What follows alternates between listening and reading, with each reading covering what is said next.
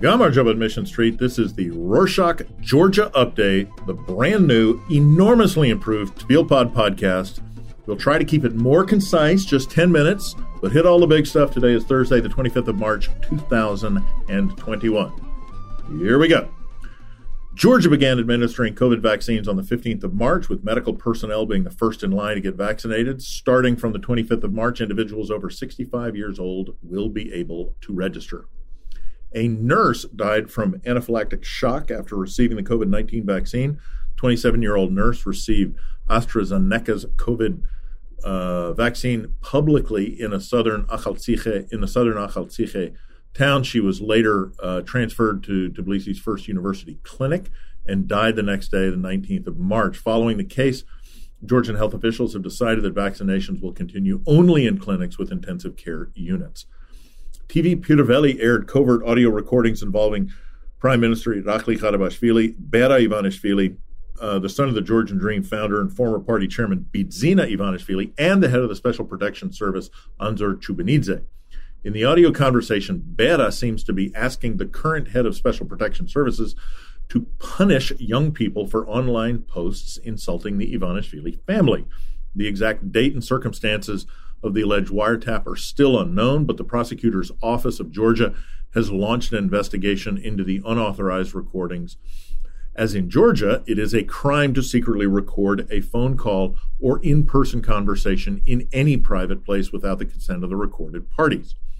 Georgian Dream Party released a statement calling the audio recordings a falsification of illegal recordings. Opposition supporters organized a demonstration outside the government office of Tbilisi to protest against an absence of the rule of law in the country.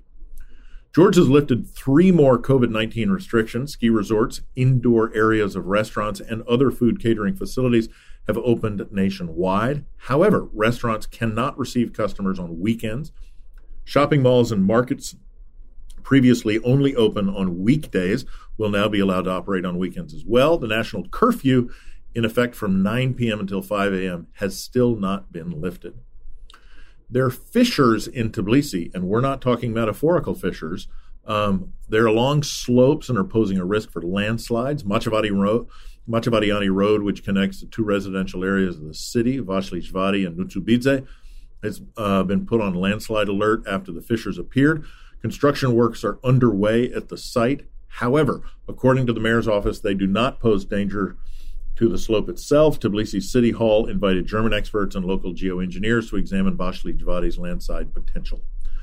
A court found all 5 defendants in the Georgi Shakarashvili's murder case guilty. The 19-year-old footballer was found dead after a 4-day search on the 22nd of June last year. Shakarashvili was leaving a party 20 kilometers away from Tbilisi with a friend when they were attacked. 3 defendants were sentenced to 16 years in prison for premeditated murder of Shakarashvili. As for the 2 juveniles involved, they were sentenced to 10 years and 6 months in prison. Former Prime Minister Giorgi Gakharia announced that he does not plan to leave politics and will reveal his agenda in the near future. Gakharia resigned on the 18th of February following a disagreement with Otsneba colleagues over the detention of Nika Melia, leader of the United National Movement. Talks mediated by the EU between the ruling party, Georgian Dream, and opposition parties on the issue of repeat parliamentary elections and the release of opposition party Nika Melia have ended without result. The mediator, Christian Danielson, has returned to Brussels.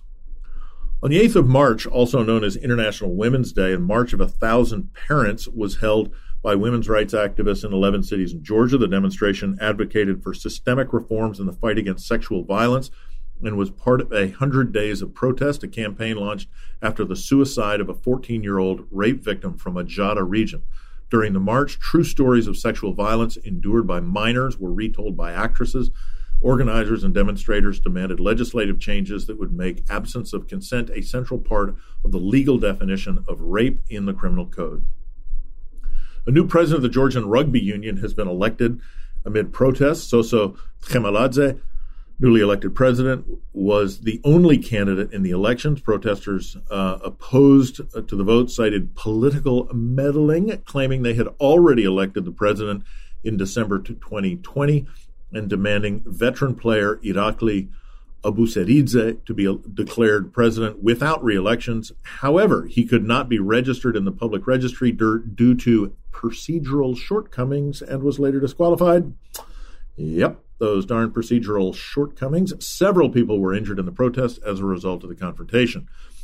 Deputy Interior Minister Kaja Sabanadze has resigned amid media reports that he ordered an intentional disruption of a gathering of opposition groups, hampering an opposition protest back in 2019, and that he used illegal surveillance to keep control over some politicians. Georgia's former Justice Minister, Tea Tsouloukiani, has been appointed Minister of Culture, Sport, and Youth. Appointed back in 2012 as Minister of Justice, Tsouloukiani was the longest-serving minister of the Georgian Dream Party until she resigned in October 2020 to join the election campaign of the ruling party. The 23rd of March, the National Democratic Institute has released a new public opinion survey showing respondents' attitudes towards a bunch of issues, including the government's response to COVID-19. In the survey, 53% of interviewees said they would not get vaccinated, while 35% said they would. Also noteworthy, when asked which political party is closest to them, 54% of respondents felt unaffiliated, while 31% named the Georgian Dream, and 14% were opposition supporters. Opposition has announced a large-scale rally against the ruling party on the 15th of May. On the 9th of March, Georgia recorded its first case of reinfection from COVID-19. A patient was reinfected with the same coronavirus strain 3 months after the initial contraction. As the schools throughout the country remain open, St. Kyrion School in Kobuleti has closed after 2 teachers and a few students were diagnosed with COVID-19. A new sewerage and wastewater treatment plant will be built in Chulo. The project is funded by the government of Germany and the European Union. Destination management organization Cajeti is preparing to start wine and tourism school online with the support of the U.S. Agency for International Development. The investigative service of the Ministry of Finance of Georgia has arrested 4 people for creating and distributing counterfeit money. The defendants used a total of 113 counterfeit 100 lari banknotes in the amount of 11,300 lari throughout shops and quick payment machines in different regions of Georgia. The Agency of Protected Areas has initialized a research program needed for the establishment of a Guria National Park. According to the agency, the national park will be established in forested areas near Bakhmato and Gomi Mountains. The new project aims to address the challenges in Guria, particularly human-induced damage, biodiversity conservation, ecosystem conservation. The project for the new park is implemented by the Agency of Protected Areas and the Worldwide Fund for Nature with financial support of Sweden. Joint meeting between the Committee for Sectoral Economics and Economic Policy and the Committee on Environment and Natural Resources Namakhvani Hydropower Plant Cascade Project was discussed. The meeting was attended by the Minister of Environmental Protection and Agriculture, Levan Davitishvili, Minister of Economy and Sustainable Development, Natia Turnava. In her speech, Turnava concentrated on the major criticisms against the Namakhvani project and stated that despite it being one of the most well-studied projects, concerns among stakeholders regarding the safety, importance, and benefits remained. During the meeting, the Prime Minister expressed readiness to hold weekly meetings with different stakeholders and local community members, but helpfully specified that the topic would be the importance of energy independence for the country. According to the State Employment Promotion Agency, over 95,000 Georgian citizens have applied for employment in Germany. At the moment, there are about 300 vacancies in the agency, of which 50 have already been filled. The first cohort of candidates will travel to Germany in early April.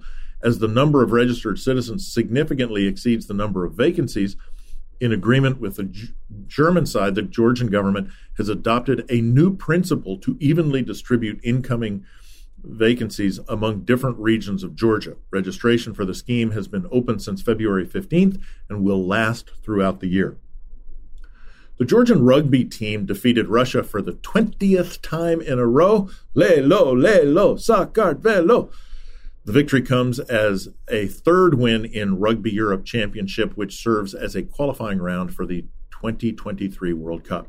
A film by Georgian director Andrei Koberidze entitled What Do We See When We Look at the Sky has earned the Fipressi International Film Critics Association Award at the Berlin International Film Festival.